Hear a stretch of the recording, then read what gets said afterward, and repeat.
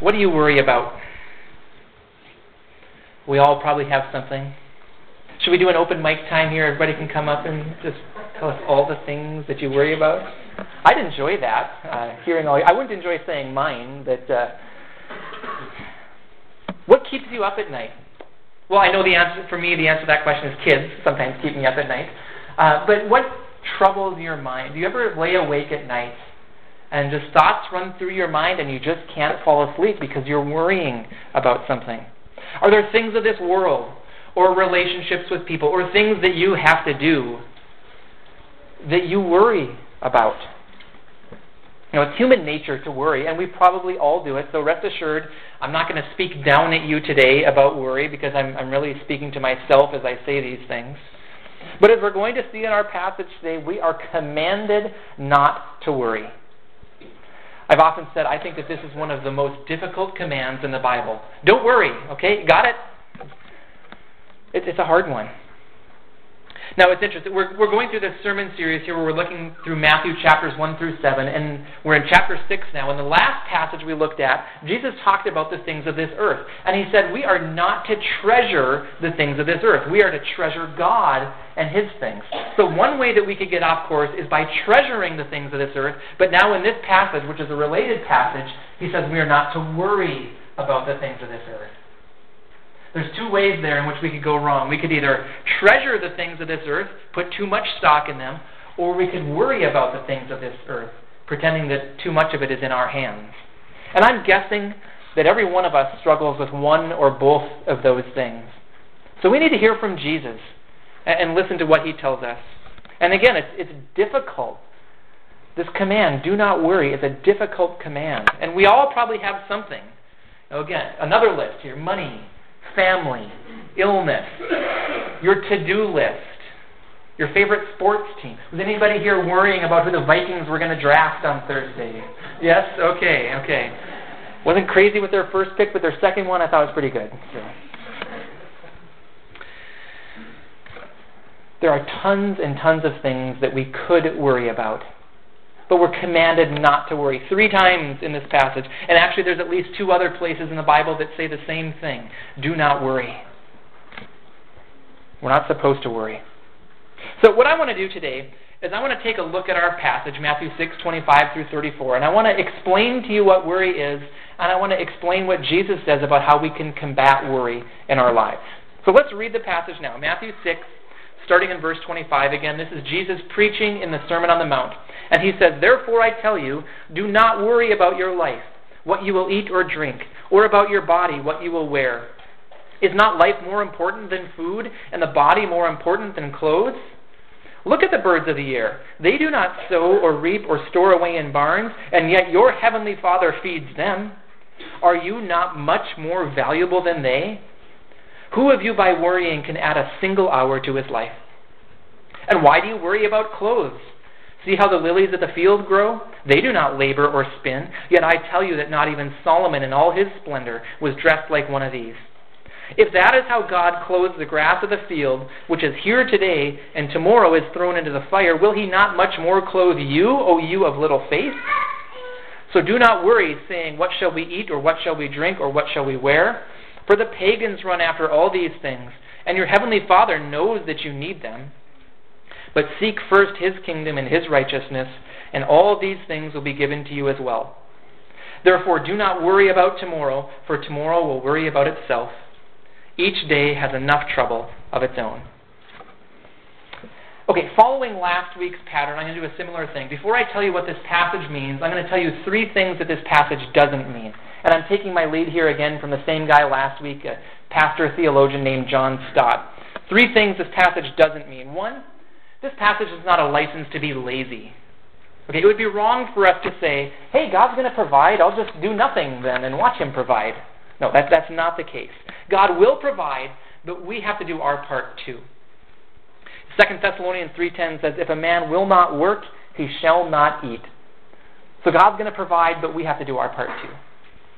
Second, this doesn't mean that we should withhold food from others. It would also be wrong for us to say, well, if God's going to provide for them, then I don't have to. That would be all too convenient for us to look at the poor and say, no, God's going to take care of them.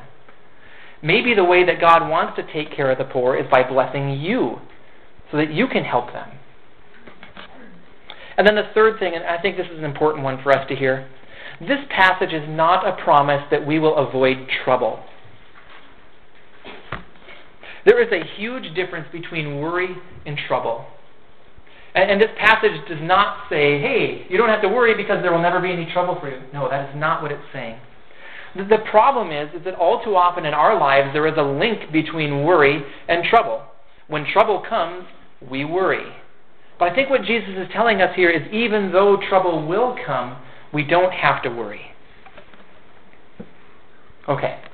3 things that this passage doesn't mean. Cleared those things up, right? Now let's move on. What does this passage mean? I want to walk through it. And as I walk through it, I'm going to reread each verse. So starting off with verse 25 again. Therefore I tell you, do not worry about your life, what you will eat or drink, or about your body, what you will wear. Is not life more important than food, and the body more important than clothes? So this passage starts off with a therefore, meaning we should ask the question, what's it there for? You all got that? Okay, when you see the word therefore, that's what you do. And what we learn from this therefore is that this passage is connected at least to the one before it. The passage where we looked at not storing up treasures on earth, but storing up treasures in heaven. And the reason is because we can only have one master. And our heart follows our treasure, so we should be storing up treasures in heaven for our master there, hoping that our hearts will follow our treasure and be focused on God. But there's a cool connection here. So as we're focusing on God, as we're serving Him as our master, what He tells us then is that we don't have to worry. Because if He's our master, He's the one who's in control. And He is taking care of us. So it's a difficult command when He says don't worry, but one of the great reasons that we can follow this command is because God's taking care of things. And we don't have to worry. And actually what I would say is that we are sinning against God when we worry. Now I know in our minds we might justify it. We say, oh no, it's not that I'm worrying, it's just that I'm taking a lot of concern about these sorts of things. And I have to because I have to be a responsible person. Well, yes, it's good to be responsible. It's good to make plans and things like that, but worry, no. God is in control, and worry is actually disobedience to our master who is in control. Okay, so what is worry? Well, worry is simply the anxieties of life, of the things of life. The word for worry here is the same word used in the passage of Mary and Martha. Remember that time when Jesus came to visit Mary and Martha? And Martha was like, oh no, Jesus is coming, we got to get the house ready, all these things to do, all this food to make, and she was in her kitchen, and she was worrying. And when Jesus showed up, Mary went out and sat at Jesus' feet, and that really bothered Martha. She went out to Jesus, hey Jesus, tell her there's a ton of stuff that needs to be done. Tell her to quit being so lazy. And what did Jesus say? Mary has chosen what is better. Martha chose to worry. Mary chose what was better. She chose to be with Jesus. So I tell that story because it's a helpful reminder to me that we can catch ourselves in a Martha moment and be like, oh no, there's so many things that have to go on. When really what we need to do is just trust our master and ask Him what He would have us do in that situation. And again, of course, there are things that have to be taken care of in our lives. I told you already, this passage doesn't mean that we should just be lazy. But we must not worry in the midst of our taking care of things. We're told in verse 25 not to worry about our life. Now, I would say that life is a pretty all-inclusive word. Would anybody want to disagree with me? Is there anything in your life that's not in your life? Well, no, of course not. So don't worry even about your life. And that even includes death. Death would be one thing that a lot of people would worry about, but we don't have to worry about it. If we've given our heart to Jesus Christ as Savior and Lord, then we know that God will take care of us even in death. We don't have to worry. See, we're not just physical bodies. I think that's one of the reasons that Jesus told us not to worry about food or drink or clothes. That's why Jesus said, is not life more important than these things? And there's an easy answer. Yes, there is something more important than those things. Now again, We don't overlook the troubles of this world. And again, if there's a distinction between worry and trouble, we don't overlook the troubles of this world. But even in trouble, we don't worry, because our Master is in control. And Jesus is a great example for us in this. Jesus faced all kinds of troubles in his day. And I like to think about it from this perspective. According to Colossians 1, Jesus is the creator of the universe. So not only did Jesus Christ have a body, Jesus Christ created bodies. He knows everything that there is to know about a human body. And he faced all kinds of trouble, even in his body. Yet what did he do in trouble? He went to his Father in prayer. And I think 1 Peter 5:7 is helpful in this topic then. It says, cast all your anxiety on him, on God, because he cares for you. Cast all your anxiety, all your worry, it's the same word, on God, because he cares for you. I want you to know that in the midst of your trouble, God cares about what's going on. Maybe that's one of the reasons we worry, is because we forget that God cares. But I want you to know, whatever it is that you are going through, God cares and wants you to come to him in faith. We're going to go through stress and trouble and difficulty in life. But all too often we make that jump from trouble to worry. And I think that's what Jesus is telling us here, that we do not have to do. Do not worry. We have another option. We can trust God. Okay, verse 26. Look at the birds of the air. They do not sow or reap or store away in barns, and yet your heavenly Father feeds them. Are you not much more valuable than they? So we're told to look at the birds. If you look at the birds, you'll notice something about them. They're not farmers. The stuff that they eat, they didn't plant that. They didn't reap it. They don't have storehouses of grain somewhere off behind their nest. No, God provides their food. And it's not just that birds are lazy freeloaders. Again, if you were to look at birds, what you would notice about them is that they are industrious. They go get their food, yet it is food that God has provided for them. I think it's a wonderful lesson. So I would actually encourage you to do what Jesus... There's a command in this passage. It's one that I've overlooked, but I'm going to do it now. Look at the birds. It's a command. Consider. Look at the birds. Maybe you want to do that later on today. Just sit outside and watch the birds as they do their thing. Notice how your heavenly Father feeds them. They have food because God provides it. So one theologian has said that we should look to birds as our preachers. Okay? And we all want more preachers in our life, right? That's what I've heard, is that everybody wants more sermons, longer sermons. Sermons on Tuesdays, right? So I've actually invited a guest preacher here today. If you all just listen real closely, okay? Everybody get your listening ears out.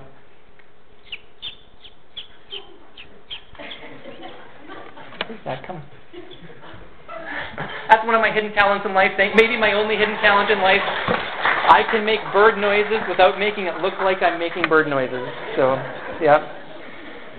Comes in handy at parties sometimes. Tricked my sisters-in-law one. It's really fun. But, okay, so I want to translate now that guest preacher. Here's what. So if you go out and you hear a bird singing, here's what they're saying to you. Hey, humans, don't you get it? God provides. Watch me. I'm going to go get some food that I didn't plant because my heavenly Father provided it, and he will take care of you as well. That's what the birds are saying to us. Now, in fairness, I'd have a few things I'd like to say to the birds, too. Like, you really have to use my swing set for your bathroom, and, there's other things we could say to them. But they have a message for us, that we should listen to their message. God provides. He'll take care of us. So really, go look at the birds. Follow that command of Jesus. Look at them and see what they have to say to us. And remember that God will provide. And remember that Jesus says, are you not much more valuable than they? Yes, we are. God is watching over us. We can cast all our worries on him because he cares for us. Okay, verse 27. Who of you by worrying can add a single hour to his life? Or you could translate this, who of you by worrying can add a single cubit to his height? Here's one of the ironic things about worry. It doesn't help. you ever heard this statistic? I think it's a made-up statistic, but it's a good one, and it seems right to me. 90% of the things we worry about don't happen anyways. And I would add this, the other 10% of those things, worry doesn't help anyways. So we are wasting our time by worrying. It does no good. And again, don't misunderstand. Planning is good. Making effort to take care of things, those are good. But worry does no good. You can't even add 1 hour to your life. And actually, I would suggest that worry can shorten your life instead of lengthening it. And I would say that not only can worry take away from the quantity of your life, I think that worry takes away from the quality of your life. So worry isn't helpful. It makes your life worse. We can't make our life better by it. I think we're making a pretty good case so far to say that, hey, we should really not worry. Let's go on, verses 28 to 29. And why do you worry about clothes?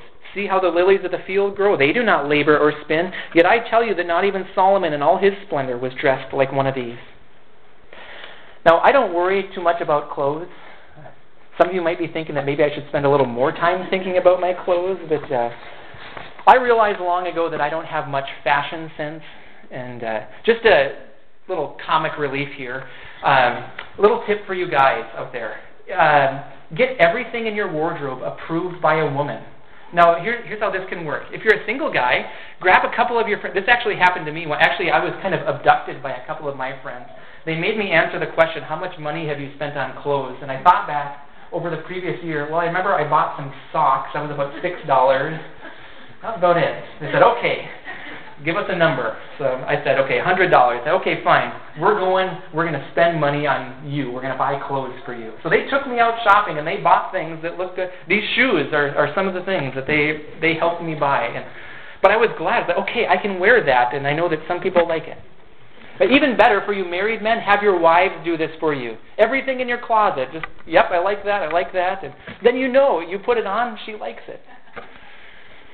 Now, I haven't done that with everything in my closet. Like Christine probably says, Timberwolves shirt again? Do we really need to wear that one that often?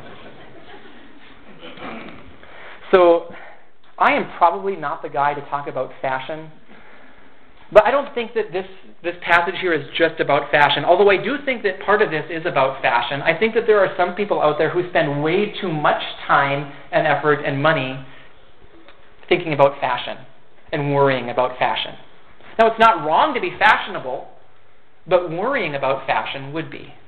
But I think there's another part of this as well that I think that it has to do with provision again, that some people worry about having enough clothing to be provided for. And again, who do we look to for that? We look to our Father who takes care of us. And it's interesting. Look at King Solomon. I believe that King Solomon is who the book of Ecclesiastes is about. So you read this book in the Old Testament about this guy who had all this money, and he went to great efforts, went to great distances to try to find earthly pleasures. And what he found was that none of it satisfied. So King Solomon, with all of his money, all of his wisdom, tried to get himself the best kind of clothes that he could, and the end result is he couldn't even clothe himself like a flower of the field. God's going to take care of us, okay? Let's trust in Him and not worry. And it leads right into verse 30. If that is how God clothes the grass of the field, which is here today and tomorrow is thrown into the fire, will He not much more clothe you, O you of little faith? And again, we often spend too much time worrying and thinking about the things of this world. But let me ask this question. Is God faithful to take care of us? Let's give two answers to that question. First answer, look at the history of the Bible. God has always taken care of His people. Now, yes, there have been some times where His people went through difficulties and persecutions and maybe lacked some things. But God was always there, always desiring to be with them, always wanting to provide for them. And then secondly, I would say, look at your life. Has God ever abandoned you? I think that God is very good at being God. He watches over and loves and protects us. So let's trust in Him. He's in control. Let's not have too little faith, like Jesus said here in verse 30. Then verse 31, so do not worry, saying, what shall we eat, or what shall we drink, or what shall we wear? Again, we're commanded not to worry. Now, what's interesting here, food and drink and clothing, those are necessities in life. Those are things that we actually need to live. But what Jesus says here is do not worry about them. No need to worry. Instead, we are to trust God, and we're given 2 reasons for that in the next verse.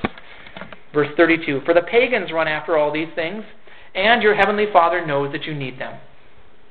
So first, the pagans run after these things. The word pagan is just a word used to describe people who don't know God. So think about the people around you, or the people of this world who don't know God. What do? Well, they strive for more and more. And if they don't get something, they typically worry about it. And God says, look at them and don't live like that.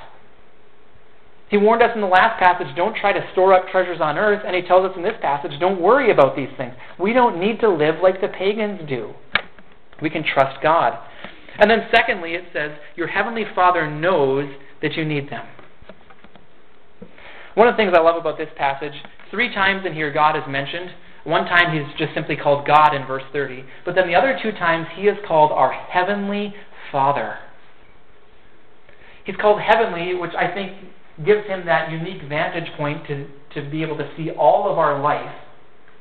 And he's called our Father because he loves us and he protects us and he takes care of us. Now, some of you may not have had the best earthly father, and I'm very sorry for that. Some of you may not have had a father who told you that he loved you or who took very good care of you. And again, I'm very sorry if that's the case. But some of you may have had some very good earthly fathers. Fathers who often told you that they loved you. Fathers who hugged you. Fathers who worked hard to provide for you. And whether you had a good earthly father or not, the fact is that God is a very good Father to us. I love the book of Psalms. In the Psalms, we learn some wonderful things about God. We learn in the Psalms that God is our fortress. We can run to him in trouble. He's an ever-present help in trouble. We learn that he's our provider, and we learn there that he's our Father. In Psalm 68:5, we see that God is a father to the fatherless. So again, if there are any of you out there who had a bum of an earthly father, please know that God is a father to the fatherless. We're also told in Psalm 103, as a father has compassion on his children, so the Lord has compassion on those who fear him. God cares about us. Earlier in chapter 6 in Matthew, Jesus taught us to pray to our Father, and that our Father knows what we need before we ask him. Isn't that great? He's watching over us so well that he knows what we need even before we ask. And he loves us and wants to provide. So we don't have to worry because we have a heavenly Father who cares about us. Okay, let's skip ahead now to verse 34. Jesus says, therefore do not worry about tomorrow, for tomorrow will worry about itself. Each day has enough trouble of its own. And once again, we're commanded not to worry. And again, this is one of 5 places, at least in the Bible, where we're commanded not to worry. Now, how many of our worries have to do with tomorrow or the future? I bet it's a lot of them. I bet it's a pretty high percentage of them that we're worried about things that are coming down the road.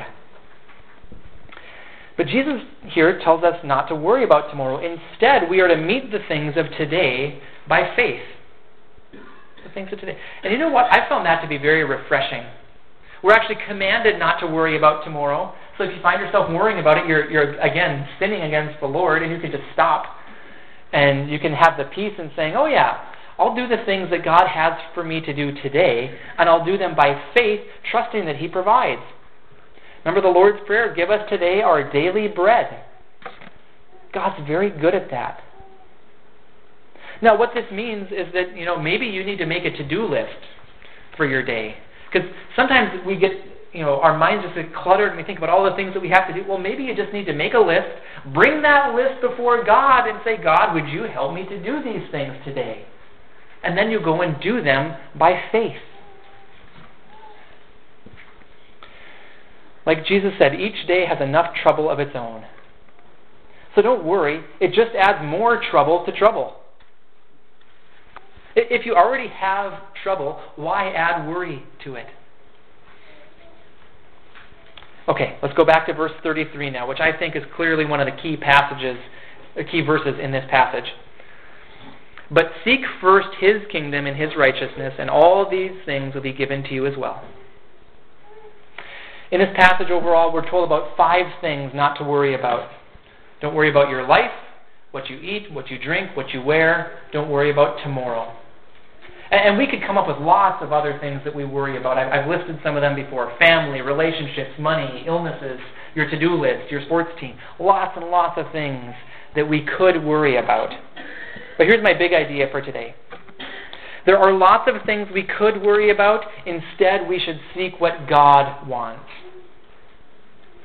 There are lots of things we could worry about. Instead, we should seek what God wants. Very similar to last week. We're not to store up earthly treasure. We're to store up treasures in heaven by doing the things that God wants us to do. But here in our passage, I think we'd all agree that we all waste so much of our time and our effort on worry. Think about how many hours you have worried in your life, and then remember that you can't even add 1 hour to your life by worrying. And worry doesn't help. Worry actually gets in the way of what God wants for us. It clouds our vision. There are other things that God wants us to do besides worry, and that's what Jesus tells us here. Don't worry. Instead, we are to seek first His kingdom and righteousness. Now, I used to be confused about that phrase, God's kingdom.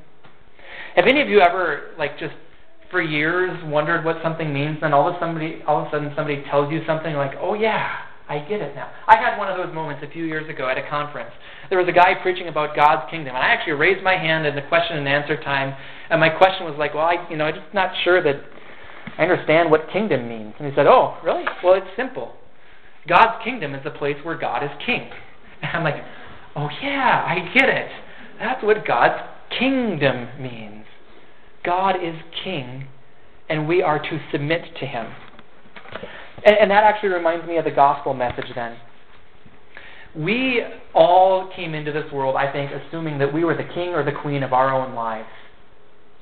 Whether we would admit it, whether we would confess to it or not. And I think that even as Christians, sometimes we still try to pretend every once in a while that, yeah, I'm still the king of my life. But we were not created to be in control of our own lives. We were created to give our lives to God, to receive Jesus Christ as our Savior and our Lord. Remember what the word Lord means? It means master. Remember what Jesus said right before this passage? No one can serve 2 masters. You can only have one master. We are to give our lives to Jesus Christ as Lord and as King. And from there we are to follow Him, saying, God, what is it that you want me to be about in your kingdom? That's why we pray, your kingdom come, your will be done. We're giving our will to Him and saying, I no longer want to be in control of my life. I give my life to you. That's what it means to know God as King and as Master. Now, there are a whole lot of implications for that. That's why I keep getting up here Sunday after Sunday, because there's a lot for us to learn in what it means for us to submit our lives to Jesus. It means obviously to receive Him, but then to continue to live for Him. And as we do that then, we explain to people what it means to come to know Jesus, and we help them grow in their faith. And as we do that, we pursue righteousness. That's why Jesus said, seek first His kingdom and righteousness. It means that there is a holy life for us to live. In 1 Peter it says, be holy in all you do. So again, this seek first His kingdom and righteousness, that has a whole lot of implications to it. Yet that's what we are to do. Do not worry. Seek first His kingdom and righteousness. And if we live that life, here's one of the cool things. What does it say in verse 33? And all these things will be given to you as well. It's kind of ironic that the people who run and seek after them, they end up worrying. But for us who seek God and His righteousness, God provides the things that we need. Now, of course, and I had this question. I asked the pastor this question this week. What about those people who are following God, but yet they don't have food? You could think about, what about a Christian in a war-torn nation where their house was bombed and they had to flee? What about them? Or you look in the Bible, the example of the Apostle Paul, that he says that he went without food sometimes. How do we square that with verse 33? Well, I don't think that verse 33 means that we will never ever lack anything. I think what it means is that we can trust in every circumstance that God is in control, that He's watching over us and protecting us. I think there might also be a little glimmer of heaven in there, because we know that as we look ahead to heaven, God will make everything new, and we won't lack anything there.